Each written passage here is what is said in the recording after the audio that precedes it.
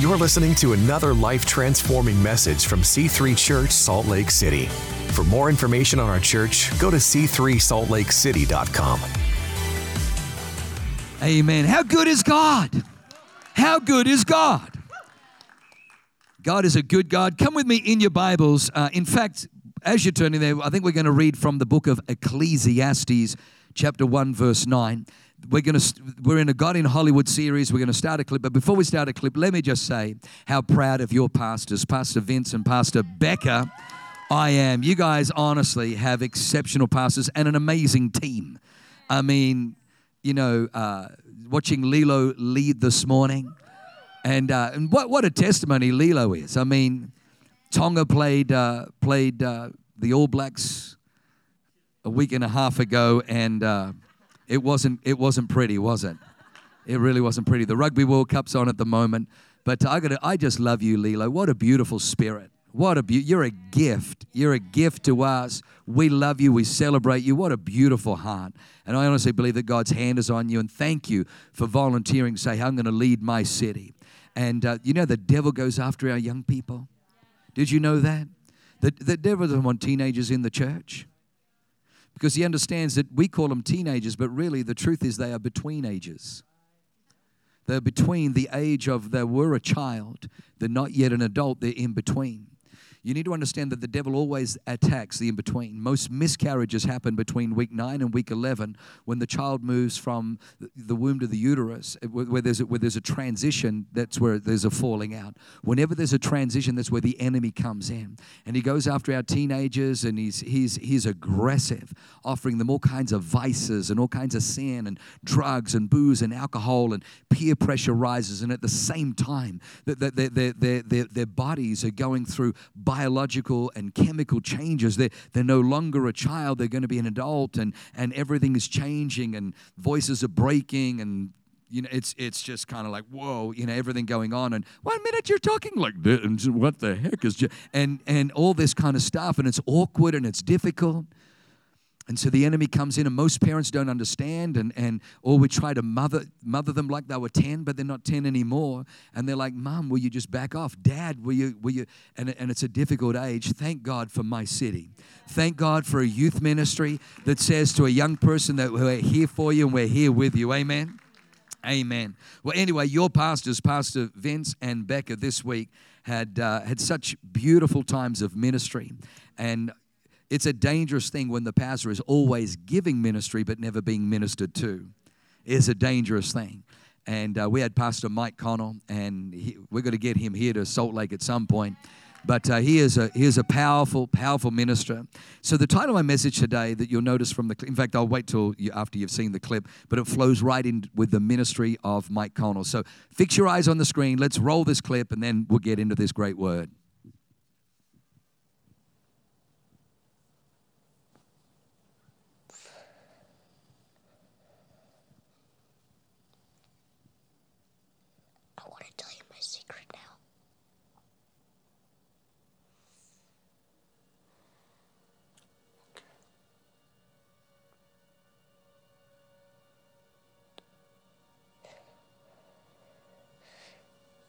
I see dead people.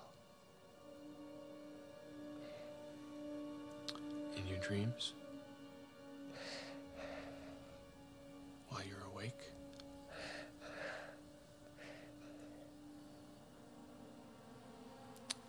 Dead people like in graves and coffins? Walking around like regular people. They don't see each other. They only see what they want to see. They don't know they're dead. How often do you see them? All the time. They're everywhere. All right, a little bit freaky. Well, the title of this message is The Sixth Sense. The Sixth Sense. Biology and science tell us that we have 5 predominant senses. 5 is the number of grace in the Bible. You have 5 fingers, 5 toes, so you can walk, you can lay hold of things. Sight, smell, sound, touch, taste. The five senses. But you will understand that there is actually a sixth sense, a sixth dimension, and it's the realm of the Spirit. It's the Spirit. So let me give you these scriptures. I think they're going to come up on the screen behind me. The first one is in Ecclesiastes 1 verse 9. It says that what has been will be again. What has been done will be done again. There is nothing new under the sun. There's nothing new under the sun. This verse is kind of echoed in various forms 3 times through the book of Ecclesiastes. Basically, it says, whatever is will be again, and whatever has been is going to repeat. So there's a truth in the scripture that history is on a repeat cycle. History is on a repeat cycle. 2 Harvard professors wrote a book coming up about 20 years ago called The Fourth Turning. Powerful book where these 2 professors just studied about 5,700 years of human history and antiquity and found what they called the saeculum, or about every 100 years, history keeps repeating. The only lesson that we learn from history is that us as humans don't learn from history. The only lessons that we learn from history is that we humans don't learn from history. We keep repeat cycle. We keep making the same mistakes. We don't like war, and yet we end up in wars. We're in this place, the place that America is at and the place where the world is at. Don't think this is the first time we've been there. We were there 100 years. This continually happens. It's kind of like a chessboard, a chess piece. Chess pieces. It's just that the play has changed, but the board stays the same. If you can imagine like a Shakespeare play, it may be coming to town, and it's the same script, it's just different actors and actresses playing the various roles. So that's just the first thing I got to tell you. The second thing I need to tell you is that the Bible is so beautiful because the Bible imprints in us, or for us, it captures history. A lot of people try and relegate the Bible to just being a book of history. And absolutely, the Bible captures history, but you better believe that the Bible is more than a book than just history. It is the inspired word of the living God. It is the inspired word of the living God. And what the beautiful thing about the Bible is you can begin to catch imprints of different people in the Bible and see the choices that they made and see the outcomes, see the consequences, so you can say, whoa, I was just about to make those same stupid decisions. Man, I was about to go in the same direction. I was about to follow that same trajectory. I ain't going to end up there. You know what? I'm going to retract. I'm going to be more like and less, and you can begin to walk that out. The Bible says in the Gospel of Luke, chapter 9, says when his disciples, James and John, saw this, what had happened, they came to a city, they were preaching, and the people tried to drive Jesus out. They weren't ready because, the gospel was going to cost you something, and so they asked Jesus and the disciples to leave. So James and John, they just think, hey, we want to impress Jesus. We've already asked him, can we sit one on the right hand, on the left? We want to show Jesus that we feel like we can earn our status of sitting on the right and left in heaven. So they said, hey, Lord, do you want us to command fire to come down and fry their keisters, just like Elijah did? But Jesus turned and rebuked them and said, you don't know what manner of spirit you are of. The Son of Man didn't come to destroy men's lives, but to save them. And they went to another village. So watch this. These are the disciples, Jesus' posse. And he has to rebuke them saying, man, you don't know what spirit you're operating in. Right now, that is not a right spirit. That is a wrong spirit. When David, in Psalm 51, writes after he's had Uriah murdered because he'd slept with Bathsheba, David, in his repentance, says, renew a right spirit within me, which means that you and I can operate in a wrong spirit. I'm telling you don't want to operate in a wrong spirit because a wrong spirit can't produce right results. Let me just say that again. A wrong spirit will never produce right results. That's why David says, produce a right spirit within me. Last scripture we're going to look at, Revelation chapter 2, 18 to 20, says, to the angel of the church in Thyatira, write, these things says the Son of God, who has eyes like a flame of fire, his feet like fine brass. I know your works, your love, your service, your faith, your patience. And as for your works, the last are more than the first. Nevertheless, I have a few things against you because you allow that woman Jezebel, who calls herself a prophetess, to teach and seduce my servants to commit sexual immorality and eat things sacrificed to idols. And I gave her time to repent of her sexual immorality, and she did not repent. Indeed, I will cast her into a sickbed and those who commit adultery with her into great tribulation unless they repent of their deeds. Now, let me just say this, that Jezebel has been dead when John is writing this book of Revelation. She's been dead for over 1,000 years. But he's saying, the Bible there is telling us that there is a spirit. So there was a person called Jezebel, but the spirit that she operated in has infected the church. You don't want to operate in the spirit of Jezebel. You don't want to operate in the spirit of Jezebel. So being spirit-filled is essential.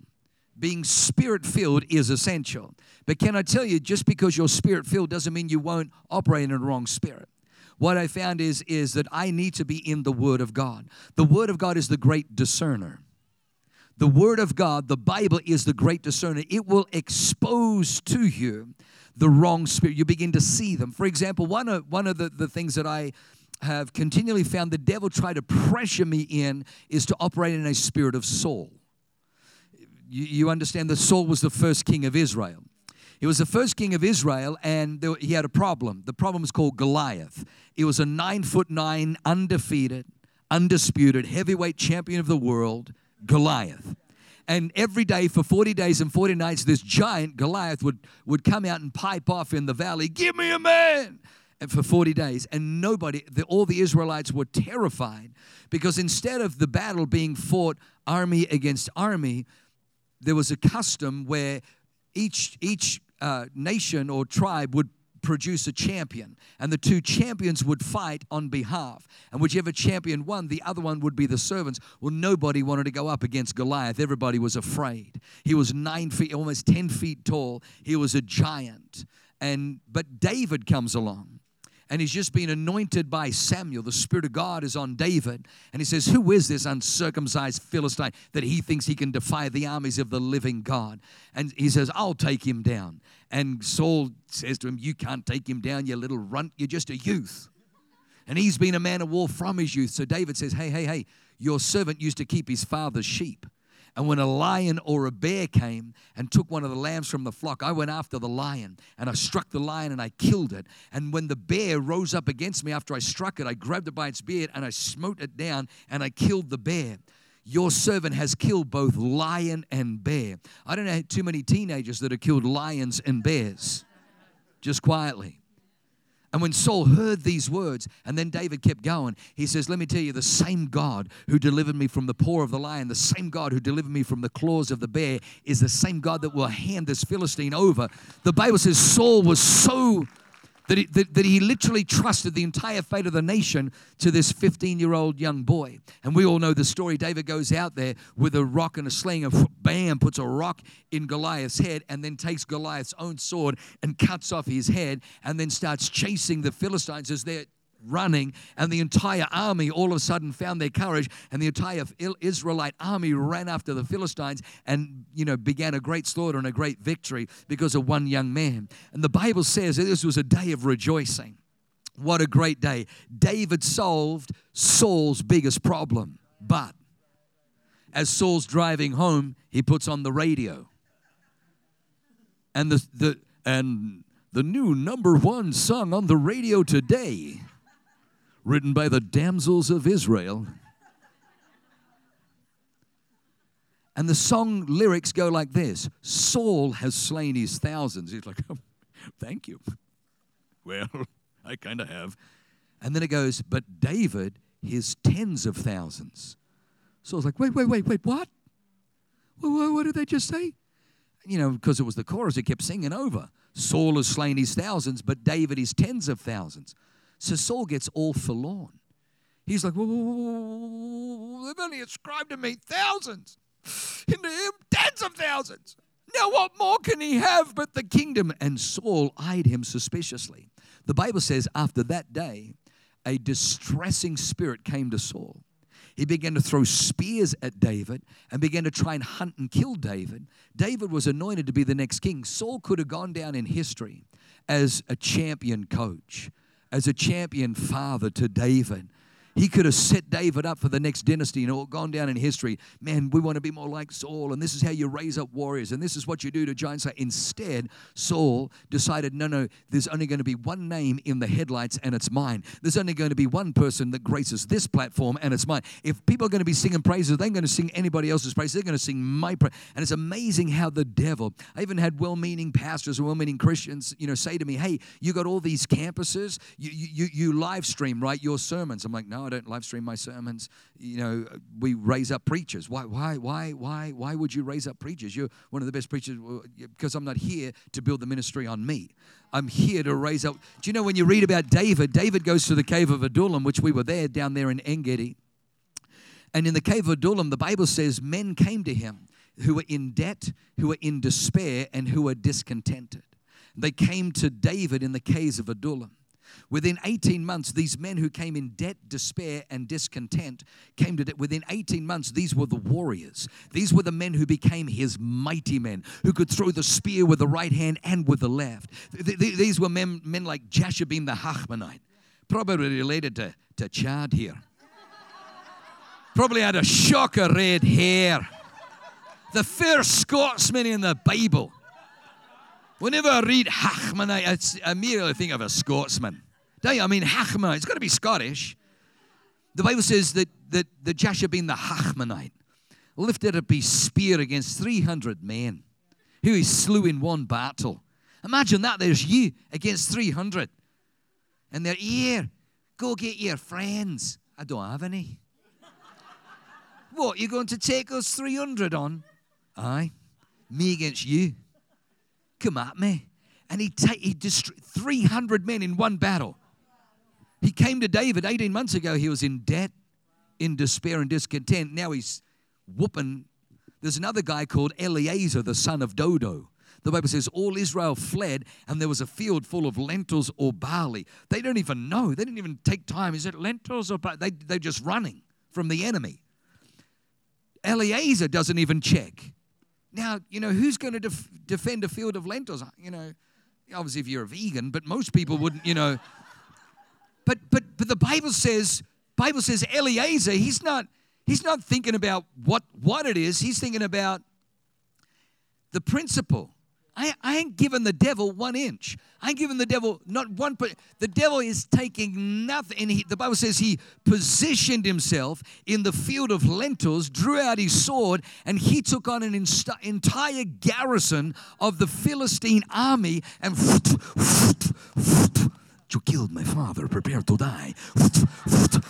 The Bible says that the Lord brought about a great victory through Eleazar, the son of Dodo, the Ahohite, so that at the end of the battle, his hand cleaved to the sword, and they had to pry the sword from his fingers. And the Lord brought about a great victory. This was a guy 18 months ago who was in debt, in despair, and discontent. Can I just tell you, this is what C3 is all about. We're not about trying to appease and please men. We're not trying to create, let's, water down the word. Let's make it a palatable religion. That's what we're trying to do. We're trying to create an altar, trying to create a platform where God's power can rest, where He is glorified. One of my friends had somebody come up to him. He's a pastor of a church, and somebody came up to him after the service and said, I didn't like the worship.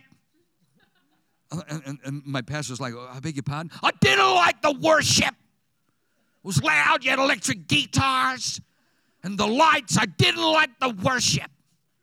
And my friend said, oh, I'm so sorry. We weren't worshiping you.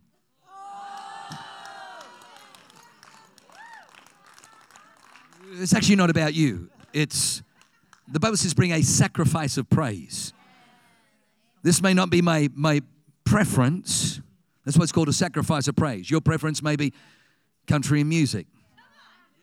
I can hear them church bells ringing up in the crowd. That whole choir singing. Oh, it's all going to be all right. That might be your preference. But when we come into the house of God, it's not about your preference. It's about Him. We bring a sacrifice of praise. Why?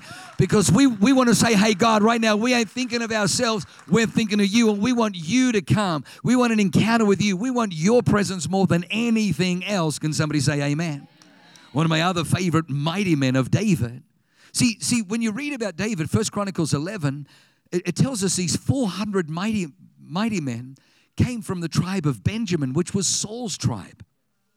So watch this. So Saul, because he was threatened and jealous of a David rising up, threatened and jealous of somebody being better than him, not only did he lose David, but that spirit literally lowered the ceiling, created such a ceiling, such a spirit of diminishing over him that he hemorrhaged 400 men. The Bible says these men strengthened themselves with David to establish the kingdom in his hand according to the word of the Lord through the prophet Samuel. These were men who could have strengthened Saul's kingdom. These were men who could have established something great, a great legacy and a great dynasty for Saul. But because he operated in a miserly spirit where he had to be the only one in life, and it's amazing that I just stick it to the devil. You ain't ever going to get me. I'm going to be a David. I'm going to be rejoicing. I'm going to be championing other people. It's not going to be about me. That's why you won't find a JurgenMatthesiusMinistries.com. Number one, because no one would find it. Because, I mean, that's a spelling test right there. This morning I went to Starbucks and she's like, what's your name? I go, oh, dear God. Oh, dear God, your name? No. Do you want my real one or the one I just kind of use my fakie? She goes, oh, no, give me your real one. I'm like, Jurgen. She goes, Burger? Anyway, and so, but I've just made a decision that I understand that my job is to raise up warriors. To see what God is speaking to you, to see what God is putting on the inside of you. This is not a church where, hey, look at us. This is a church where, hey, look to Jesus. Can I tell you, one of the most dangerous things in church is, hey, look at us. You talk to most people who left church, what happened is, I left church because, the pastor. I left church because the choir director. It's always, well, what were your eyes doing? The Bible says fixing our eyes on Jesus. There's only one perfect human. We did crucify him, so let me explain that. Little caveat. But there was only one perfect human, Jesus. Keep your eyes on him. He's the author and the finisher. As soon as you lower your eyes and look at the pastor or look at the choir director or look at the Connect group, you've missed it. Fix your eyes on Jesus. He's the only one who will never let you down. Come on, somebody say amen. Man will always let you down. Jesus won't let you down. So let me just tell you what God wants to do is he wants to develop the giftings. That's why we have connect, develop, empower. Because you'll find at this church, we're not after pew warmers. We're not after spectators on a Sunday. Christianity is not a spectator sport. Get ready. You better get your helmet ready and your padding and your gear because get ready. Kansas is going bye-bye. You're about to step into a brand new red pill, blue pill. Get ready. You're about to go on a brand new journey. You're about to discover what God has for you. You're not here by accident. You are not junk. You were created to be significant. God has giftings and wirings and callings. There are things that only you can do. And you want to get filled with the right spirit. You want to get filled with the Holy Ghost. You want to immerse yourself in the Word of God and let God develop the great gifts and calls in your life. Somebody say amen. Amen. All right. Oh, dear Jesus. All right. I meant to give you two more scriptures. Let me just quickly read them. Then we're going to go into point one in the few minutes we have left. Dear Jesus. I told you. So the Apostle Paul in 1 Corinthians 2 verse 12 writes, he says, now we have received not the spirit of this world. We have received not the spirit of this world, but the Spirit who is from God, that we might know the things that have been freely given to us by God. So that tells me that there's a spirit of this world. Don't receive the spirit of this world. Reject the spirit of this world.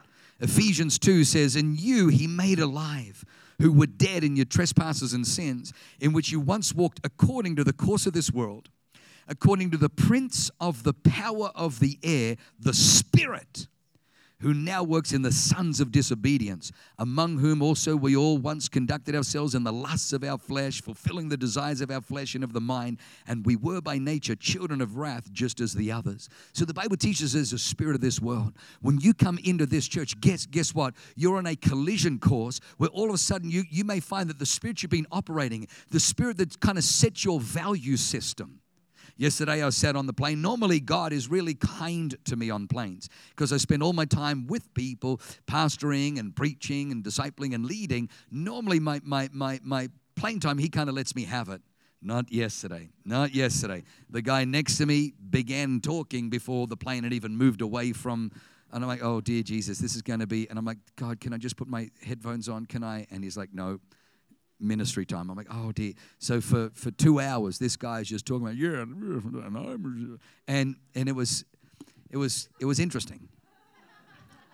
But I began to realize that he had accomplished this. He worked right now for the Department of Defense.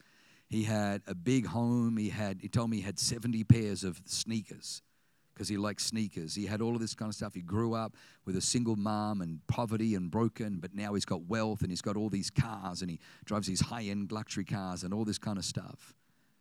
And as he began to talk and brag about his female conquests and everything else, I just said, yeah, but you're empty.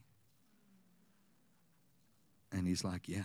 What is it? And I said, because the hole that's in you is an eternal hole, and you can't fill it with temporal things.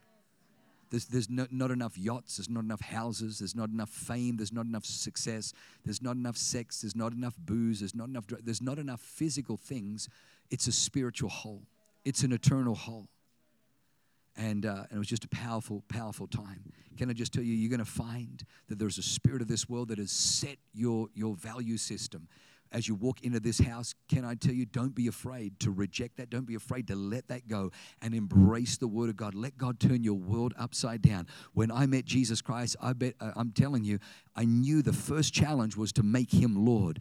But when I looked at my life, everything the spirit of this world gave me left me empty and left a trail of mess. I used this one, I used that one, I used it, and all I left was a trail of mess, and I still wasn't any fulfilled. So I decided, you know what? I'm going to go all out for Jesus Christ. I'm going to let go of the old. I'm going to lay hold of the new. I don't want the spirit of this world. I want the spirit that comes from heaven. I want the Spirit of God. And as the Spirit of God filled me, everything began to be fulfilled. And then He began to awaken. He began to awaken and arouse the possibility that maybe I wasn't in an accident, despite my dad telling me I was, that maybe that God had a plan for my life, that maybe my life is meant to be significant. You'll find that there's an awakening that'll happen. Somebody say amen. So say all of that to get to our last 2 minutes to tell you point number one.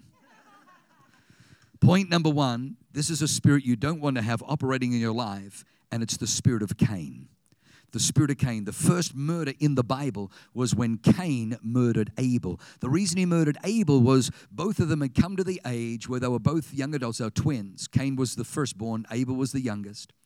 And they both presented an offering to God. Cain, in his arrogance, brought some of the fruit of the ground. The Bible says he brought some of the fruit of the ground, and he offered it to God. Genesis 3, God cursed the ground, but Cain in his arrogance says, I know you cursed the ground, but my human effort, I believe that my works can overcome what you have cursed. Can I just tell you, no human being with their effort can earn heaven. I know that this is a Mormon stronghold, and the great lie of Mormonism is that you can do enough things, that you can go to church enough, or you can go on missionary, that you can somehow earn. If one person could earn their way to heaven, Jesus Christ would not have needed to be crucified. But because nobody can produce the righteousness to make it into heaven of their own righteousness, Jesus Christ had to come and be crucified on the cross. That's the only way we're getting to heaven. But Cain, with his arrogance, says, here, I have overcome what you have cursed. And God says, these are not the droids we're looking for. Abel comes, and he brings an offering. But the Bible says he brings a lamb, the firstborn from his flock. And he sacrifices the lamb. He didn't make the lamb. He didn't build the lamb. And he knew that something innocent, his blood had to be shed so that he could attain right. And the Bible says, and God accepted Abel but rejected Cain. It's really interesting because Cain lures Abel out into the field. God comes to Cain and says, man, why are you all angry? Why are you upset? If you do what is right, will you not also be accepted? Just because I said, don't give me leftovers. See, if you say, well, you know what, I'm going to give God leftovers, He's got a good, healthy self-esteem. Because some people read that and they go, I can't believe God. He should just be happy with anything we give him. And God's like, no, actually, I'm God. I don't need what you bring. It's not actually what I need. It's what you need to understand. If you give me your leftovers, you're going to find you've got nothing left over. If you give me your leftovers, it's not going to go well. Seek ye first the kingdom of God and his righteousness. Put God first, and all these things will be added. If God is the last choice in your choice, or the last voice in your choosing of a spouse, you're going to have a lot of problems in your marriage. If God is the last voice in your finances, you're always going to struggle financially. But if you put God first, that's what he's trying to teach Cain.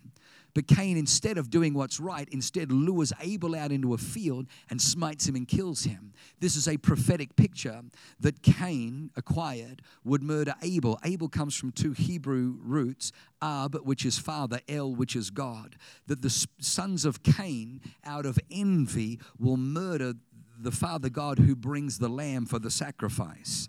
That's why Jesus ends up being crucified. So a spirit of Cain it's a spirit of envy. It envies those with blessing. And rather than repenting of dead works and repenting of sin and repenting and doing what's right, it's just easier to attack the church. It's easier to attack the pastor. It's easier to attack Darlene Zschech, who's speaking at the Cherish Women's Conference. She wrote the song, Shout to the Lord. Shout to the Lord, for the first time in Christendom history, it was the first time that the song Amazing Grace was eclipsed, that more people had downloaded and more people were singing Shout to the Lord than Amazing Grace. This beautiful woman wrote that song. Michael W. Smith once offered her, where she would have made millions to do an album recording with Michael W. Smith in the 90s, where he was the #1 Christian recording artist in America. They were going to do a Shout to the Lord, Darlene Zschech, Michael W. Smith combined. They already, the distributors had set their contracts where Darlene Zschech would have made anywhere between $3 and $8 million for one weekend of recording these Christian songs. But Pastor Brian Houston, her senior pastor, was invited to go to preach in Asia that weekend. So she called Michael W. Smith and said, I can't come. You got to cancel it. And he's like, ha, ha, ha, she's like, no, I'm serious. I can't come because whenever my senior pastor's away, I need to be there. Because we make sure that church is strong when the senior pastor, he's like, it's just church. And she goes, no, sweetheart, it's not just church. Your gift exists for the church. The church does not exist for your gift. You support the church doesn't support. And he's like, but you're going to turn down 3 to 8 million? And she says, you didn't hear me. Like, my senior pastor's away. I'm the worship leader.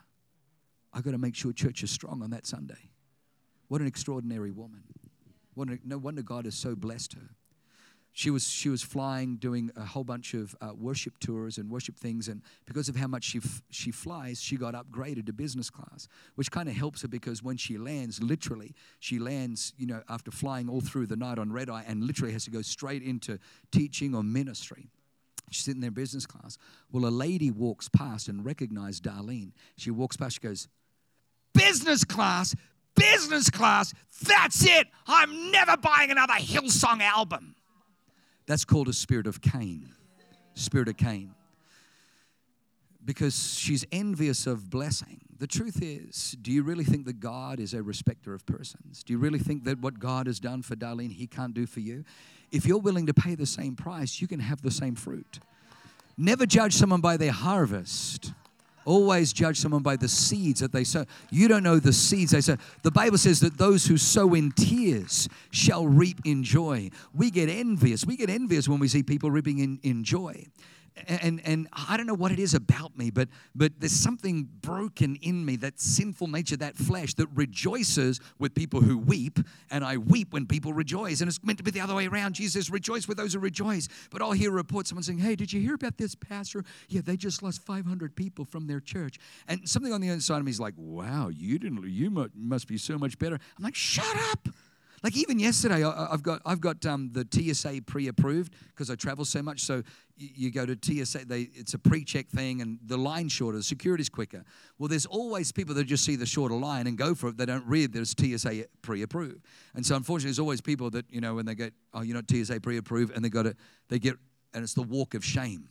And there was this lady, and I see, she kind of ran in front of me. I thought, okay, well, it doesn't matter. And then she gets to the front, and the guy goes, oh, you don't have TSA pre-approved. You need to go to that line. And so she kind of has to pick her phone and, everything up and pick up her bags. It's like a walk of shame. And as she walks past me, my spirit's like almost rejoicing. Like, And I'm like, what is wrong with me? I should be weeping with those. It's called the spirit of Cain. Don't operate in it, because you know what? God said to Cain, if you do what is right, will you not also be accepted? See, that woman that had that terrible spirit operating in her about Darlene Check would be back there brooding and stewing in, I'm never buying a Hillsong area. But that spirit will always lead to poverty. If you look at Cain, that spirit didn't help him. That spirit drove him out of paradise. It made life 7 times harder for him, so that he was a vagabond wandering the earth, never prospering, never flourishing. You don't want a spirit of Cain. Listen, you don't want a spirit of Cain. So here in this church, you'll hear, like even in our testimony, that these people, they came in 18 months ago, poverty, drug rehab, and now they bought a house, and it just blows their mind. It blows their mind. And you may look at that and say, oh, it's C3 Church, they're so materialistic. Well, we actually honestly believe that in this life and in this world, God wants to bless you. That the blessing of God can be seen right here, right now, not just heaven. We actually, C.S. Lewis said this, if you aim at earth, you miss out on earth and heaven. But if you aim at heaven, you get earth thrown in. If you aim at earth, you miss out on both earth and heaven. But if you aim at heaven, you get earth thrown in.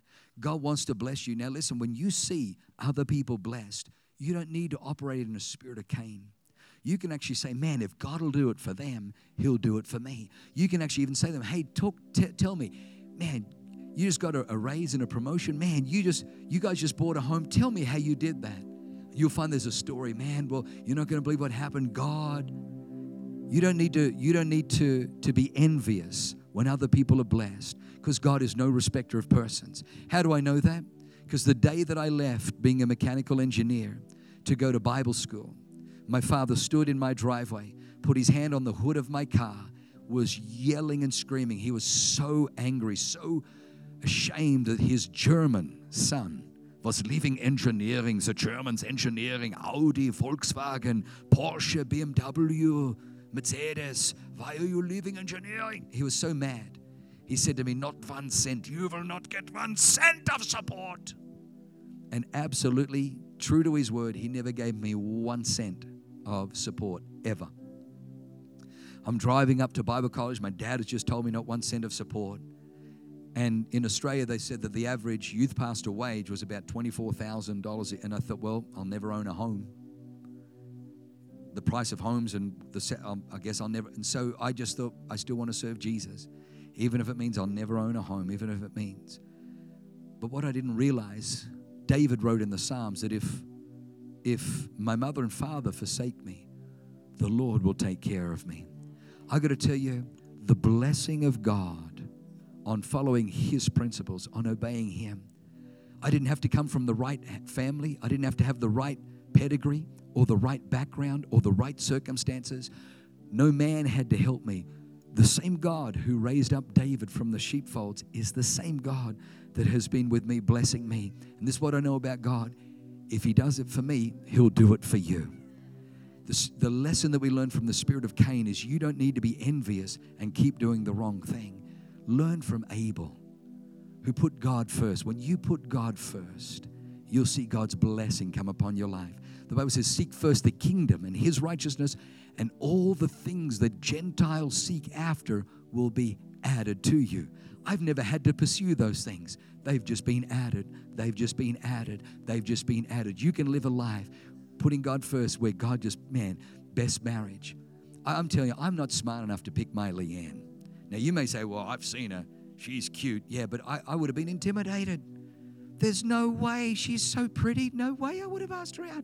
But God spoke to me in a vision. Said, this is the one that you're going to marry. I'm like, dear Jesus, I don't even know her. Never talked to her. I'm thinking, that's the weirdest picture. I'm not smart enough to do the things that I've done. All I knew is when I was 18 on a beach, I put Jesus first. And He's added the most beautiful wife, the most beautiful children, the most amazing friends, most amazing we weren't looking for a campus in Salt Lake, but I got to tell you, I love Salt Lake City. I love this city. I love these people. I love what God is doing and about to do. Little sneaky. Yesterday, Vince and I were looking at a possible permanent location.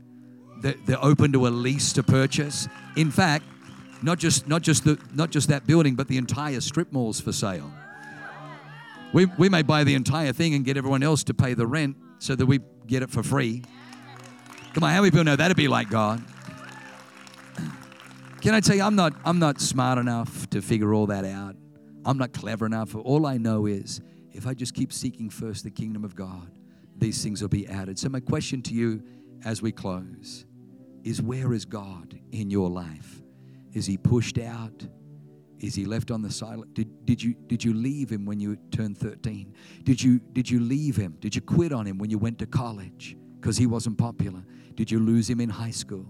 Hey, it's easy to lose God. Talk to Mary and Joseph. They lost Jesus when He was 12. In all kinds of religious celebrating, they lost Jesus. So if Mama and Papa, Mary and Joseph, can lose Jesus, it's easy for you and I in this world to lose Jesus. But what I love about C3 Salt Lake is every week you and I get a chance to connect or reconnect, or if something's bumped Him off, first, put Him first again. Seek first the kingdom of God. Would you close your eyes and bow your head? Maybe you're here today and you've never surrendered to Jesus. Or maybe you're here today and you realize He's not first.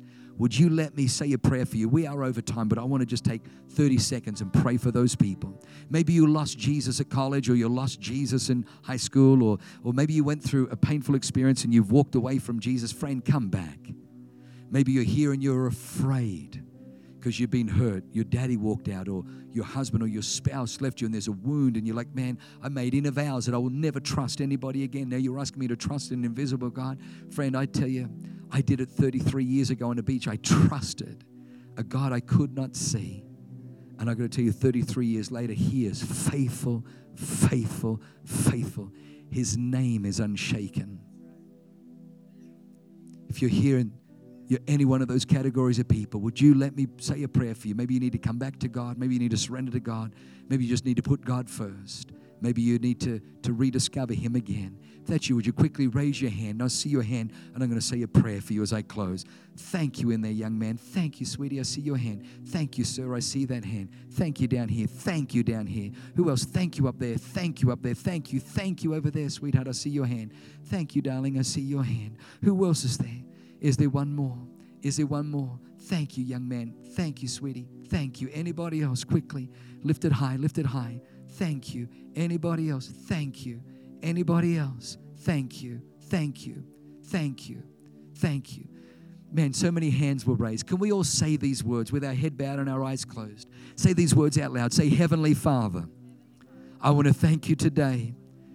You so love me that you sent Jesus, your only Son, on a rescue mission to save my soul.